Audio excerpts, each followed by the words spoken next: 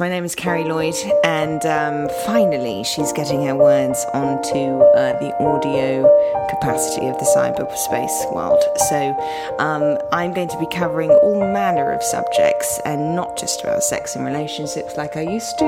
Now we're going into the world of humans in general. We talk about hard-hitting topics. We talk about sex and politics. We talk about drinking and thinking and not thinking and being and doing and why are we here? Hello friends, here we are. I am currently sitting next to a new friend that I've made this week. I keep on bringing people that I've only known for a few weeks, but we did meet a couple of years ago. So I'm with Michael Hutchings, who is part of Global Awakening. If you know anything about Randy Clark and Global Awakening, you'll be aware of this man too. And just tell us a little bit about yourself before I tell people what we're doing today. Okay, my name is Michael Hutchings. The British have trouble putting the G on the end of it, but that's okay. I am originally from Illinois. Have a background both in pastoral ministry as well as was a licensed clinical therapist for a few years while I was church planting. First of all, I have an amazing wife, Roxanne. I have 3 amazing children, 5 grandchildren, and I'm amazingly blessed to do what I get to do. I am originally from Illinois, but I currently live in Pennsylvania, where I am the Director of Education for Global Awakening, which is Randy Clark's ministry. So I get to supervise and direct both the School of Supernatural Ministry as well as many of the online education programs. So basically I met Mike this week and just caught up with him again because he actually is involved in the healing conference that we have here in Redding, California. And Randy Clark and Bill Johnson are good friends, so it's always lovely to meet people that come in for a week and kind of glean from their wisdom. And last night I had you, Mike, with my team, and we were questioning you a lot about this particular subject that you've been running after for quite a while now, and that's PTSD. Now, as a pastor, I've only just started to sort of look into this area myself, being more than aware now that this actually affects more people than just war veterans. Mm-hmm. So I'd love you to talk a little bit about why you started to look into PTSD and what was it that sort of just started your journey in the journey of healing PTSD. Well, Randy and I have walked in the healing journey that is actually believing that when you encounter somebody who has some kind of physical pain or disease, that we can ask the Holy Spirit to bring healing to them. And actually, instead of putting them on a prayer list, we actually at that moment pray for them. We ask them to look at us, and we sometimes will lay hands on and pray for them, or just pray for them while they're standing there. But we believe in the immediacy of prayer ministry, that when we pray for somebody to be healed, that they can be healed right then. And so I've been walking this journey with Randy for 30 years. We were both Baptist pastors back in the 80s when we learned about John Wimber and the Vineyard, and he's the one that really taught us about things like a 5-step prayer model, you know, how to pray for people to be healed. We've been doing that quite a while. As I came on staff with Randy, I traveled with him to different events, and was at an event in November of 2012 where we were doing a healing school, and there was a gentleman who was actually serving as a church security guard for Randy while he was there. And he came up to me and said, "Would you ask Randy if he would pray for my PTSD, or post-traumatic stress disorder?" He had served in Iraq for a number of years. He had retired, and after retirement, his post-traumatic stress got quite a bit worse. I went to Randy and I said, "Hey, Randy, this is the deal. He wants you to pray for him." Randy looked at me and said, "Well, Mike, I'll stand with you in prayer." And he pointed his finger at me and he says, "But I want you to pray for him." And I said, "Well, since he's my boss, okay, I'll do that." I don't know that I'd ever prayed for anybody with trauma before. As a matter of fact, post-traumatic stress, how veterans deal with it, was not even on my radar, Carrie. Okay. But as this man came, what Wimber always taught us in prayer ministry is the first thing you ask is, "Holy Spirit, what do you want to do here?" And so because I was a deer in the headlights, I didn't know what to pray. So I began to pray for him, and I got this download from the Holy Spirit of steps to walk through. In a very short amount of time, he began to shake and tremble. He fell to his knees, his eyes rolled back in his head, and he came up. He was suffering with chronic nerve pain. He was suffering with anxiety attacks. He was suffering with insomnia, nightmares, night sweats, night terrors. He could not sleep with his wife in their own bed because he would have nightmares in the middle of the night being in the battlefield, and he would hit her and actually attack her. And at the end of the prayer, he came up and he said, "I feel complete peace." Well, because we were in a conference, I was like, well, that's great, praise God. And we just kind of went on from there. The next day he came up, and I'm telling you, he was the happiest man in Illinois. Wow. He had slept all night. He had no nightmares, no night tremors, no night sweats. All of his chronic nerve pain was gone. And he says, I don't know what's happened, but I am completely at peace. I feel like I did when I was a child. So we were excited. It was a great testimony. But honestly, Carrie, it was like, okay, well, we move on, right? Right. So fast forward to January of 2013, we're here at Bethel. And basically, a veteran comes up for prayer for chronic nerve pain. And he had been in a walker and in a wheelchair. And he came up to have Randy pray for him. Randy called my name and said, I want you to come and pray for him. I walked him through the same prayer, and he was completely freed of all of his chronic nerve pain, all of the things, the suicidal thoughts and things like that completely left him. And it became kind of like a milestone testimony. You can actually find this testimony on YouTube. It says "Man Healed of PTSD," and they can find it. And they can find it on YouTube. Yeah, they can find it on YouTube. So after this occurring a number of times, once again, I'm like a deer in the headlights. Yeah. And Randy says, Mike, I think you've got something there that's obvious. There's an empowerment of the Holy Spirit on you to do this. And you seem to have some kind of a prayer model. You need to kind of write that down, and you need to maybe think about doing that more. And so I began this journey of actually finding out about what God was doing after the fact.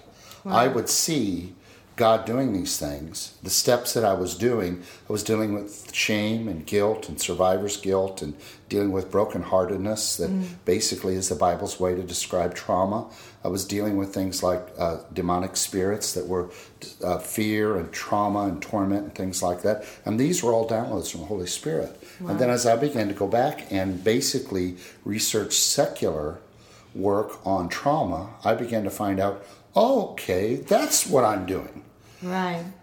And that's how this journey began. Because that's what's so interesting to me, because most of the people, friends that have had PTSD, and each year it's likely that some students in our school will have been suffered from PTSD, but I'm not sure whether we've got to the level yet where we can make a distinction between mental health, general just bad experiences versus PTSD. And so one of the questions we were asking you last night was, what's the difference, and how can you tell if someone's actually suffering from PTSD? So, and I loved your answers to this. In the Diagnostic Statistical Manual, which is used by both medical doctors as well as psychiatrists and psychologists to diagnose certain mental and psychological disorders, there is a list of symptoms that are used to help diagnose what's known as post-traumatic stress disorder. And it actually now has its own category as a stress disorder that people go through. So the thing you have to remember about a mental illness is that things happen that are not just symptomatic, but it's like a trend that happens in somebody's life in the way they react to things. Whereas somebody who suffers from trauma, they have very specific set of symptoms that you can ask them things like, how do they sleep at night? Do they have nightmares? Do they have night tremors? Do they have anxiety when they get into a crowd? Do they have chronic nerve pain? Do they feel threatened in certain situations? Those combination of symptoms can lead to an understanding of post-traumatic stress. Whereas somebody, let's say, with bipolar disorder, they have more of a roller coaster ride of emotions where it's up and down, and they may be super excited and high and happy, and then the next day are very almost depressed to the place of suicidal almost. Right. And those are folks that have a real history of that. With trauma, with post-traumatic stress, you can generally go back to where the trauma began. That is, they were not symptomatic before. Yeah. They're symptomatic now. Whereas bipolar, now granted, I understand that people in their teenage years and young adult years can develop bipolar disorder, but generally you can go back and find, particularly for people with trauma, you can find a trauma or a series of trauma that actually started the symptoms of what they're going through. So with their ability to, because it feels like to me that there's almost levels of PTSD. There is, very much so. So can you have pretty well functioning people on PTSD? You do. But then just something triggers them that gets a rage reaction or anger, or you were mentioning rage actually as well yesterday. So, first of all, Carrie, everybody has trauma. Yeah. I think that's good for people to know. Everybody has trauma. It's easy for us to just sit in our chairs, cross our arms, and think that it's someone else's. Right. No, everybody has trauma. And as I shared with you, the 3 indicators that help us understand how people prevent their trauma from haunting them later on in life are they come from a strong family, they come from a strong faith, and they're actually able to talk about the traumatic things that they've been through. Right. If they don't have those kind of three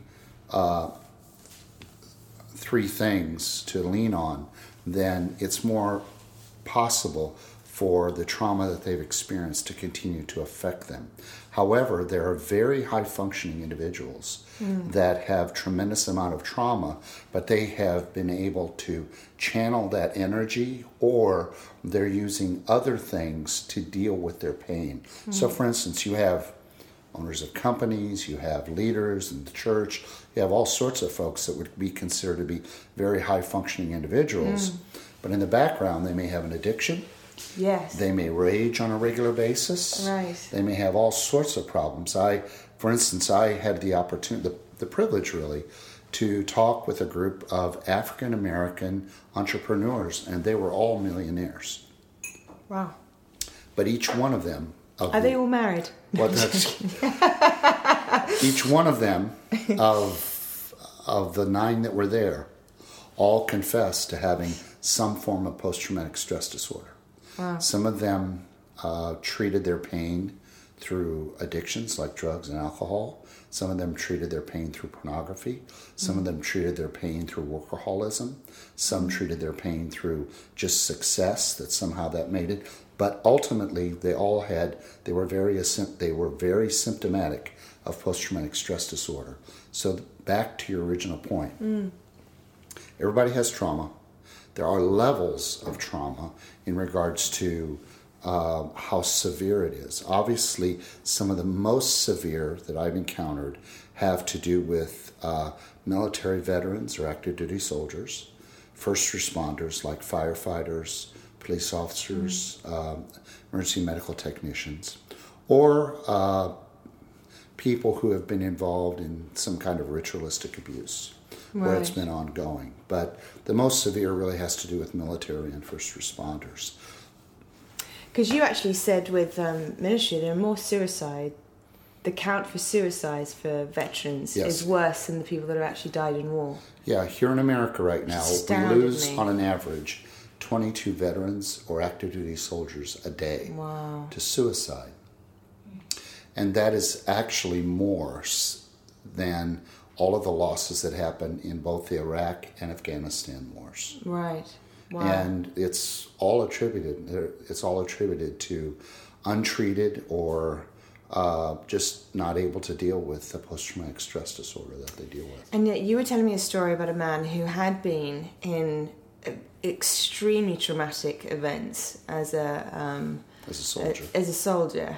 and yet actually didn't and managed to deal with these traumatic events incredibly well, considering. So talk about that a little bit. So he and his company were, their job in Iraq was to take this huge machine called a Buffalo and to go down the roads in Iraq and actually blow up the explosive devices that were created in order to kill the soldiers. And in the midst of that, of course, they would encounter some explosive devices that the machine, the vehicle itself, couldn't shield them from. So they saw a lot of injuries and some death. But because he came from a strong family, because he had a strong faith in Jesus Christ, and because he made his men talk about what they went through every day, he did not have any post-traumatic stress, even though he had been deployed twice, had seen lots of injury, lots of death. He was pretty clear, and it's simply because he knew how to get... I have this phrase, Carrie, and that is, he learned how to get the crazy out of his head. That's amazing. Every one of us have crazy up there. Yes. And we're afraid to talk about it because we're afraid somebody's going to call us crazy. That's how I make my friends, though. That's what I'm trying to say. What I'm trying to say is, if we get the crazy out of our heads, we find out that everybody else is crazy too. Yeah. And what the devil is telling us is really bad and crazy actually is very common with everyone. And like you say, that's how we make friends, right? That's exactly right. And he learned how to get the crazy out of his head. Right. So one of the journeys, I mean, there will be some people that are listening today that will struggle just with the concept of healing through prayer because they're not believers. Or they are believers and they still haven't seen any kind of miracle. You see the miraculous probably almost daily, considering what you go after in your life. And I listened to your prayer model, and I was thinking about the scenarios where I've seen people with PTSD and the many months, years that they go through counselling, therapy, and not necessarily always that fruitful. Often it's sort of become almost their journey and their identity, and they just don't know how to get out of it. So what's one of the most difficult challenges that you face going through this journey of healing people with PTSD? I think one of the more difficult challenges is just to be able to get to people who will allow me to pray. Right. We have been trained in our therapeutic society that counseling is the be-all and end-all. The problem is counseling and or medications never promise healing. And there's a very strong belief in the medical and psychological community that post-traumatic stress cannot be cured. It cannot be healed. It's something that counseling and medicine will help you cope with the symptoms, right? But you'll never be healed of it because much of medical science considers traumatic memories to be a traumatic brain injury. And so therefore it's permanent and just cannot have to be deal changed. with it. Yeah, you just have to deal with it. So to get people convinced that the power of God is there to heal your soul and to get you to a place where you no longer have to deal with this anymore is it's a daunting task because I've been accused of being a snake oil salesman. I've been accused of being somebody who doesn't know what he's talking about because I'm not a veteran. I'm not a first responder. I don't understand what these people are going through. And what I've learned is, first of all, I don't have to convince anybody. Well, you didn't really ask to do this. No, I'm not an expert. No. I'm not an expert in this. This is not my field, you know. At the same point, I don't feel like I have to convince anybody. I have something to offer. And if they're willing to take advantage of it, I'm willing to pray for them. Yeah. And if they're not, then I bless them and we go from there. Does that answer your question? No, that's really good. And I think kind of just the next question to attach to that is, when you've got people that have, and this isn't to discount the journey or the terrifying, horrific things that they've experienced, you know, some of the counselling sessions and pastoral sessions that I've done are some of the most gruesome stories that you couldn't write this stuff. It's so horrific. And you kind of get into that space of go, I don't know how you're going to get out of this. Like, how could you possibly get out of this? Because you've been, some of the girls that I counseled, when I was doing anti-sex trafficking stuff, knowing they were being raped 20 times a night, or the culture of sex trafficking and all that it would involve, and then being rejected because they were filled with disease, and so they were no longer useful, and all these different emotions that they go through, the trauma and the just complete lack of trust for anyone, never mind homelessness and all this kind of thing. But I see some girls get healed, whether it's from a prayer model like your own, or they've managed their thought life to believe in something beyond what they've experienced. Then there are others that just, they try something, but there's almost a holding back. Like, they just don't want to. The idea of freedom is actually too frightening, and to live in a PTSD traumatic story becomes their identity. It's their story. That's it. So what do you do with those? Well, first of all,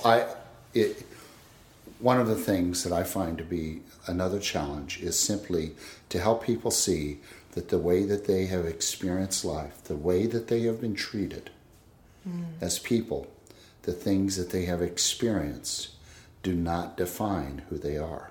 Yeah. So many people who have taken on trauma, a trauma victim mentality and identity, feel like, well, this is just part of who I am.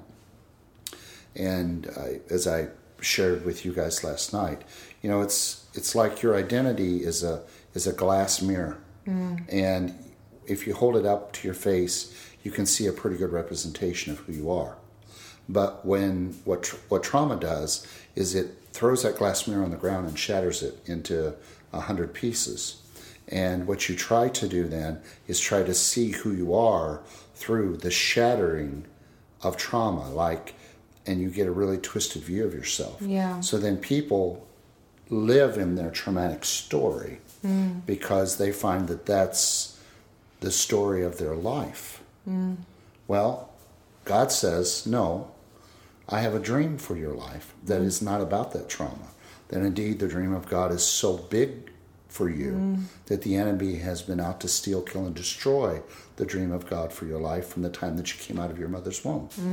So to help people unwrap the whole trauma thing from around their soul so that they can see who they really are in God's sight. I'll share this really quick. One of my favorite bands coming up was a band named The Who. Oh, yes. And they had a rock opera. They did rock operas. They did Tommy. Yes. And then they did Quadrophenia. I remember. I've got that on vinyl, would you believe? So on Quadrophenia, there is a song called The Real Me. Yes. And it's this, they called them mods back then. Yes. They call them mods. And there's this teenager who is trying to find out who he really is. And the lyrics to the song is, he's going to his mom, he's going to his doctor, he's going to his preacher, and what he's asking is, can you see the real me? And that's the cry of the song. He's looking for the real me. And I find that so many people who've been traumatized actually decide to buy the devil's view of who they are. That is, they're these traumatized victims that will always be traumatized, that will never be able to live above that. When God says, no, I sent my son. It's interesting in Isaiah 61. It says, the Spirit of the Lord God is upon me, because he's anointed me to declare the good news to the afflicted and to the poor. The very next thing that we know that this is Messiah says, he sent me to heal the brokenhearted. Brokenheartedness is trauma. And so the very first people he goes after are the brokenhearted, the traumatized, to establish their identity. And you continue on in Isaiah 61, and it talks about all these folks that get restored, and they get the beauty for ashes, the oil of joy for mourning, the garment of praise instead of this, all of that stuff. They get this divine exchange from Jesus.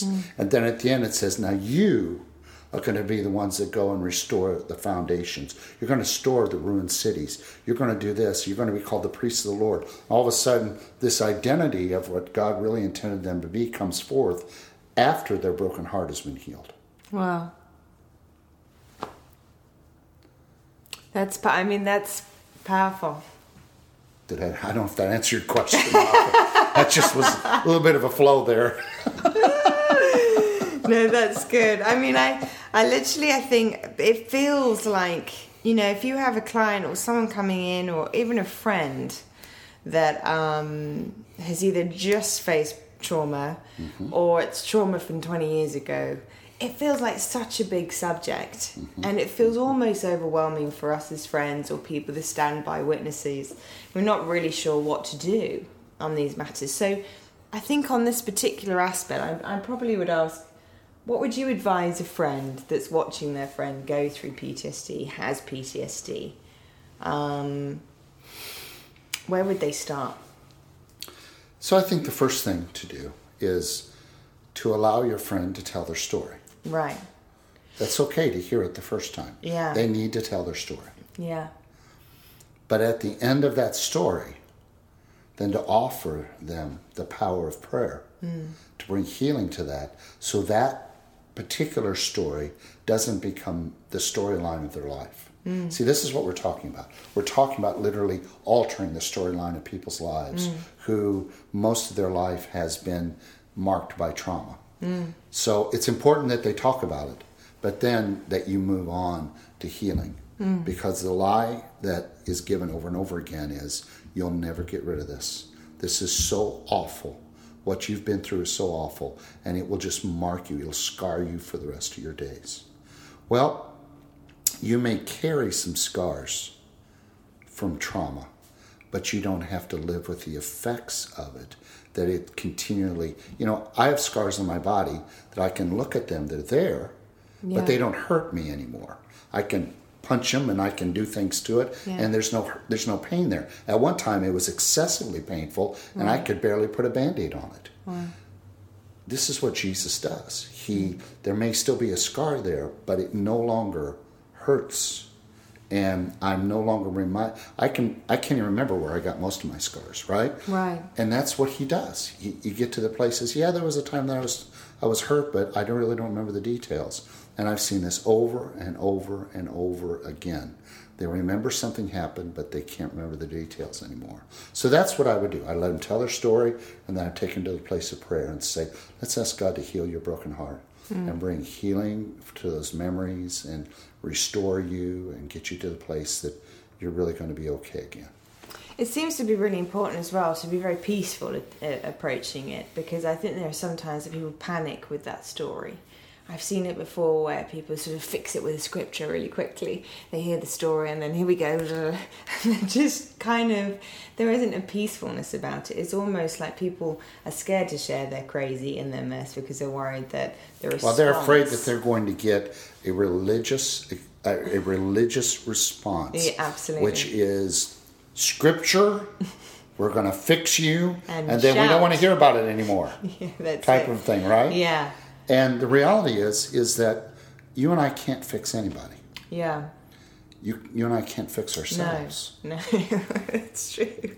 So therefore, to be so presumptuous as to think that sharing a scripture with somebody is going to somehow just automatically just take care of, well, you just need to believe, Carrie, you just need to believe this, and it's all going to be okay. That is, quite frankly, that's what particularly the evangelical church in America has been so guilty of. Yeah. If you'll just read the Bible more, if you'll just pray more, and if you'll just go to church more, everything will be okay. And what that does is it completely makes the idea of healing the soul something that's like a formula that never gets to the depth of what's really injured people. Yeah. And ultimately, it's about healing the soul.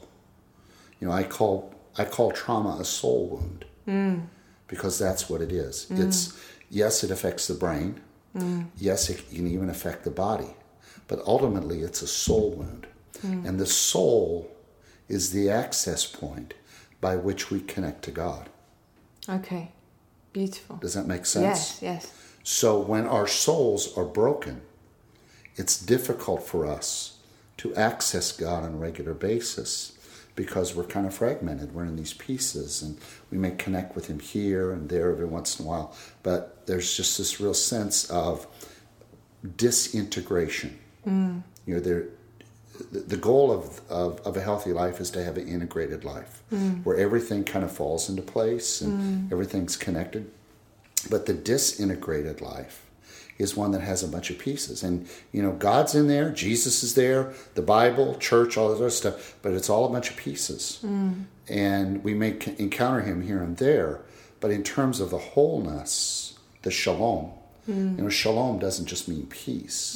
The Hebrew word that most of us call peace, it literally means wholeness in every area of life. It's a covenant blessing.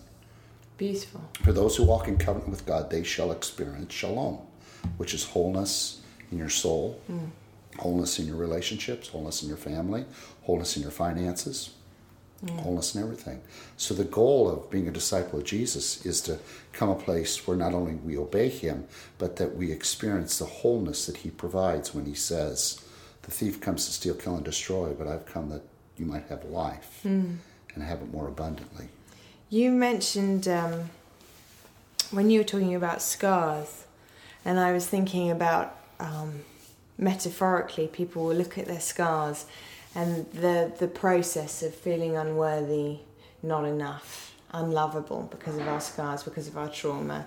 It's almost, and you mentioned as well about the layering of trauma. So you can have trauma, that an incident that happened 20 years ago, but because we didn't process that well, we didn't process pain very well.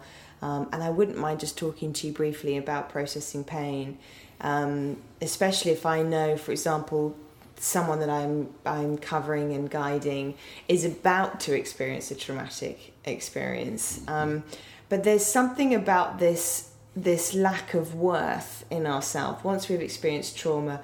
For me personally, yes, I went through sort of 5 tragedies when I was in my 20s, back to back for about 18 months, and my father, my uncles, and I absolutely, years ago used to have that as my story and almost excuse my behaviour because of it, in the sense of I didn't really want to take responsibility for certain reactions, or, I was very independent, protected myself an awful lot. Going through a lot of that trauma made me want to be very self-protective. But I look back at that time, and I look back at the years after that and think, because I didn't deal with the trauma well, and because I thought that all of this trauma was something to do with me. I had welcomed it in. I had done something. I think it's a form of control, really. If we think that we were to blame for it, then maybe we can do something about it. And there's something very powerless in trauma that makes you then want to blame yourself, because then you can feel powerful again. But in that journey, I then attracted, and I don't know whether you see this, but then I attracted almost more. I don't believe we attract like attracts like. I think we attract what we think we're worth. Yes, that's exactly right. So if that's why I sometimes see with people who with severe trauma, they're almost attracting severe trauma happening again, but it will be manifested differently, whether it's toxic relationships or financial instability or addiction and that kind of thing, because we're not valuing ourselves.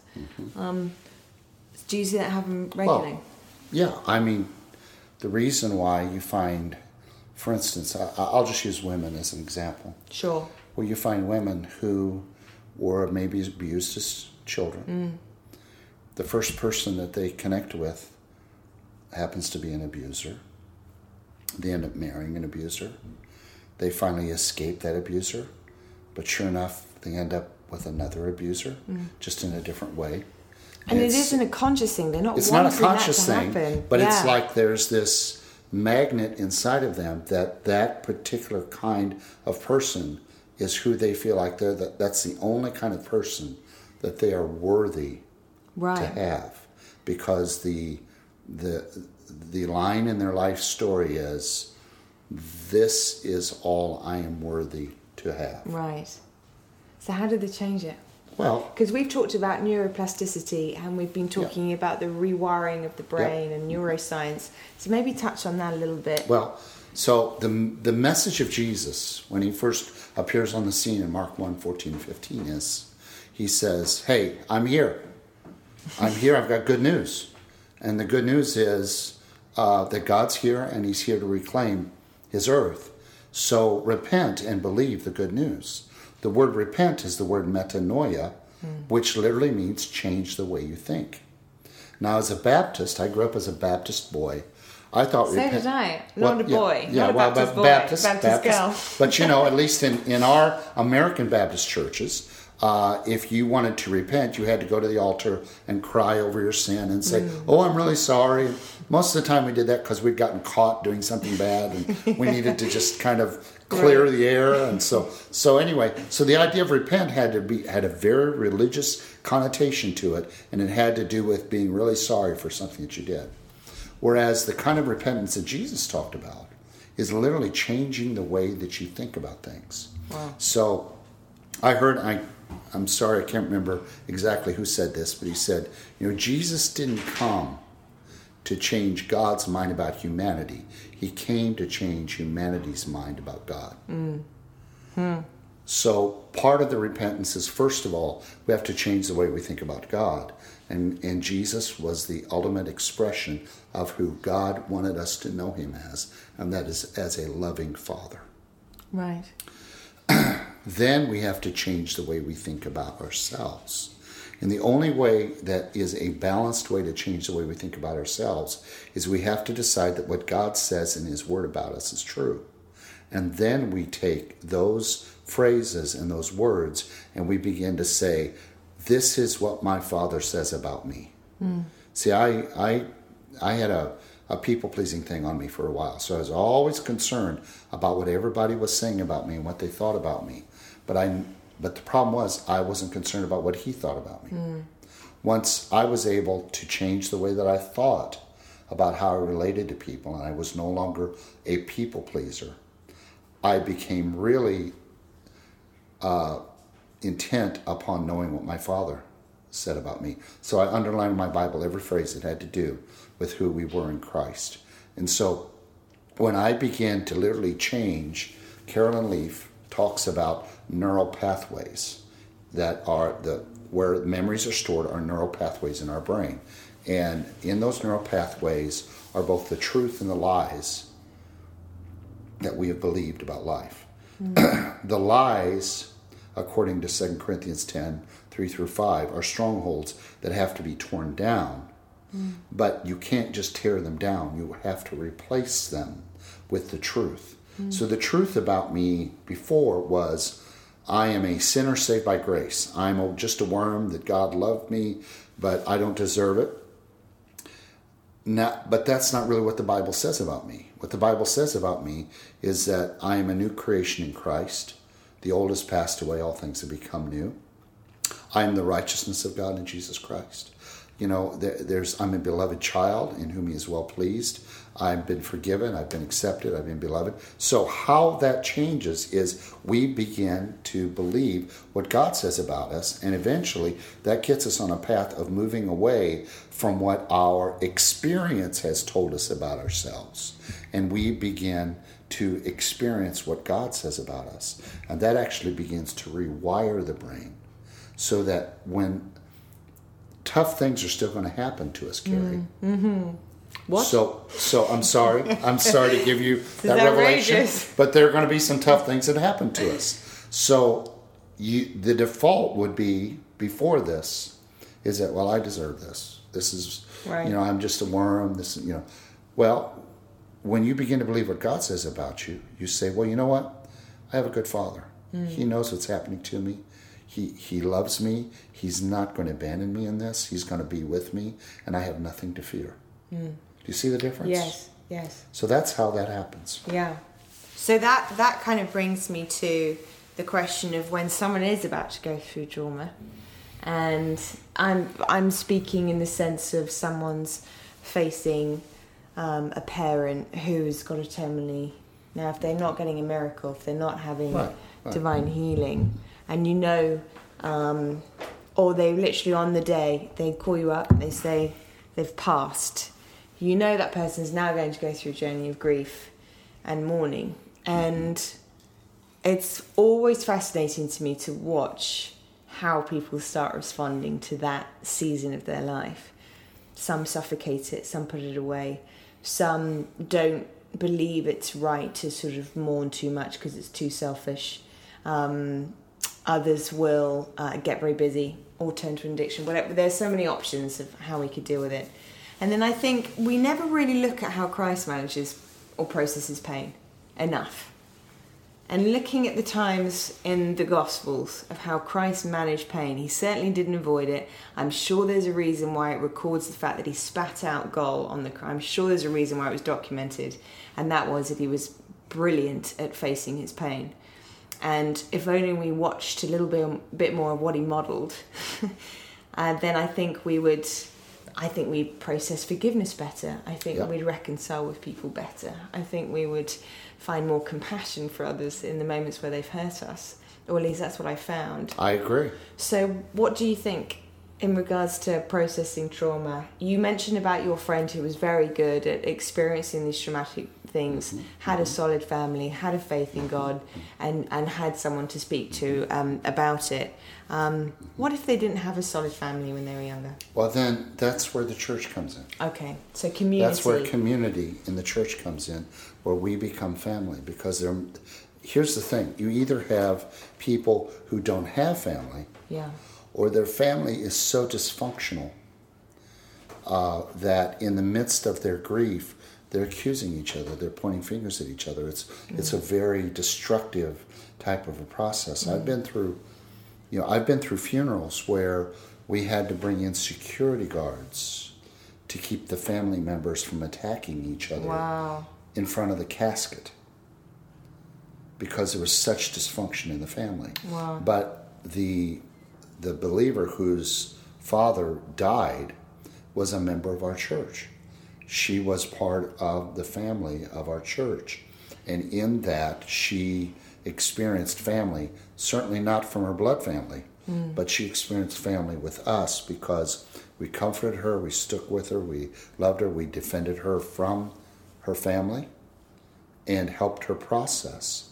So how do you do that? Well, the first thing is you're present. See, I think being honest with yourself about how you're really feeling. Yeah, you have to be present in the moment. And all of the options that you gave were all lies and dysfunctional ways of responding to a traumatic thing. Number two, that the family, that the church family, whoever these loved ones are, that not only you make sure that they're present, but you make sure you're present. Offering up little phrases or little, Hallmark card phrases in trying to help them actually creates nothing and many times actually causes more pain. I can't tell you how many times I've heard somebody in a line of a funeral say, well, God just must have needed another angel. Oh gosh, I know. Or, he needed another flower for his garden.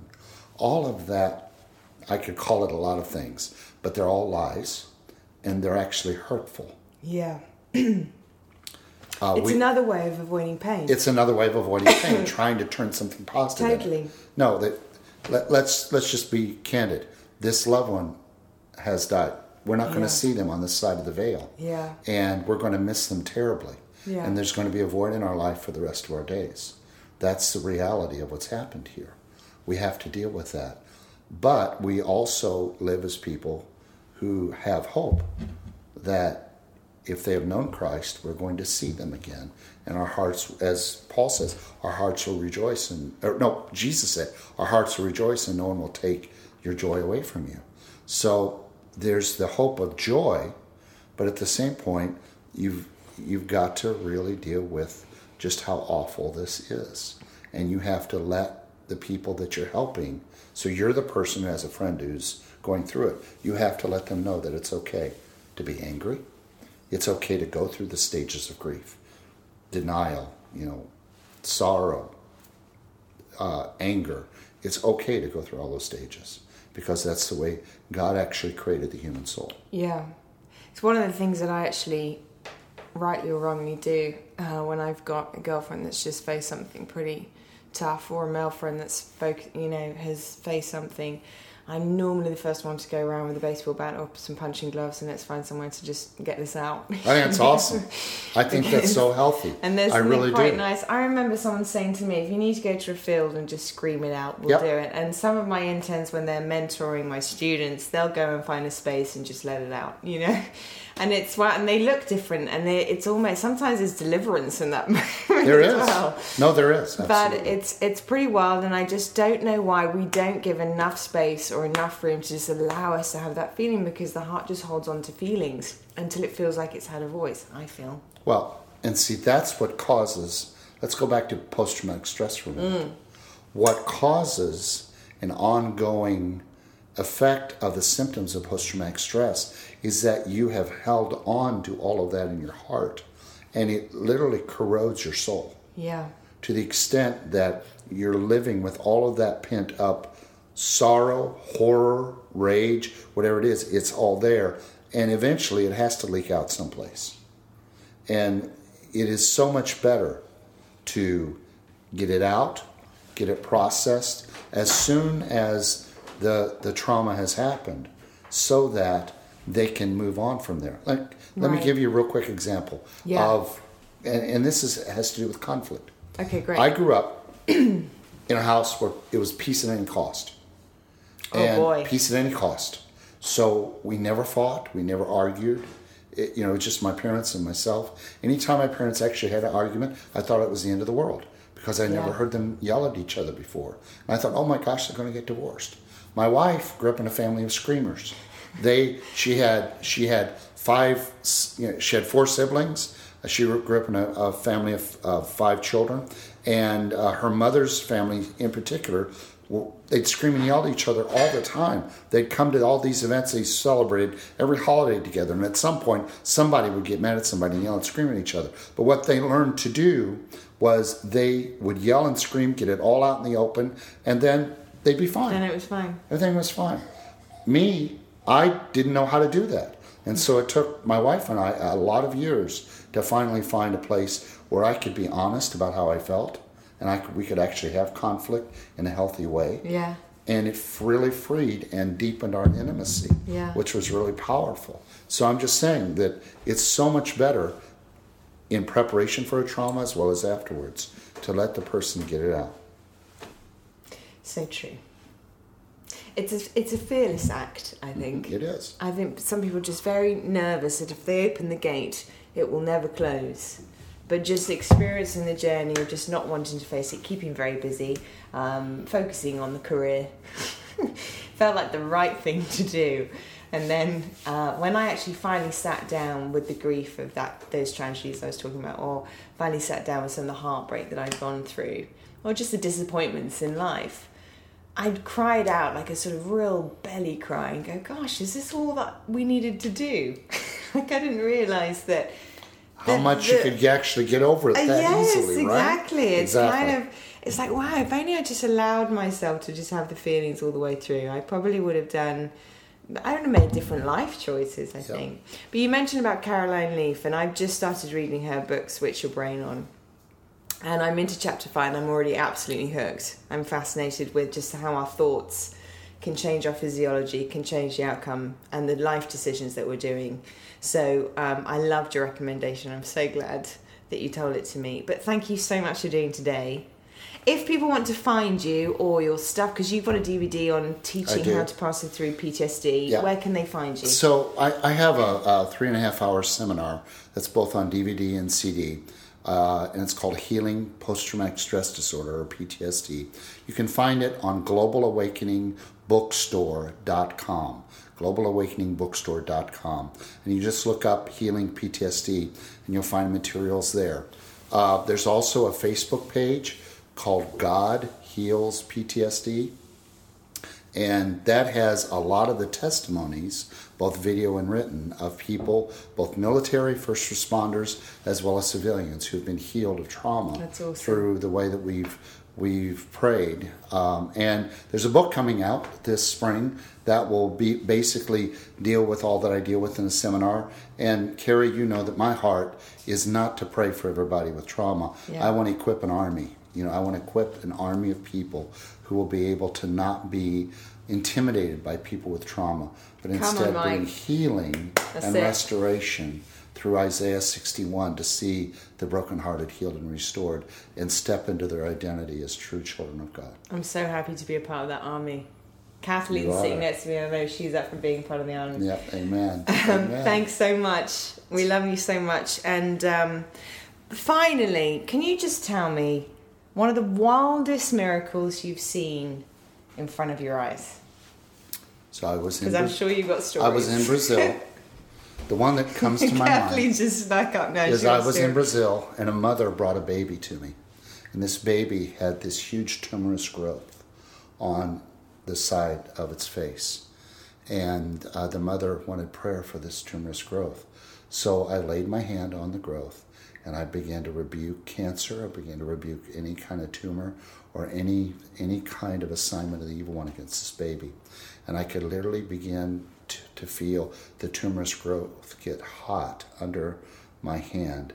And my hand started out like this, and I could feel it just go like this. Stop it. And when I got done, there was still about 5 to 10% left of a little bump. Yeah. But it was like that. Wow. And then it went completely down, and the baby was completely healed. Wow. That is amazing. See, people might be hearing these things, they've never seen it before. They need to come to one of your conferences or come out to Bethel. Because they'll see that stuff. That's right. Know, back in the day as an atheist, I never used to believe that stuff. Now I've seen stuff like this happen. I'm like, tell me more stories. So, thank you. You're an absolute treat. Thanks for teaching us. It's my privilege, and we'll thank have you, you again Carrie. sometime. All righty, very good. Thank you. Yay.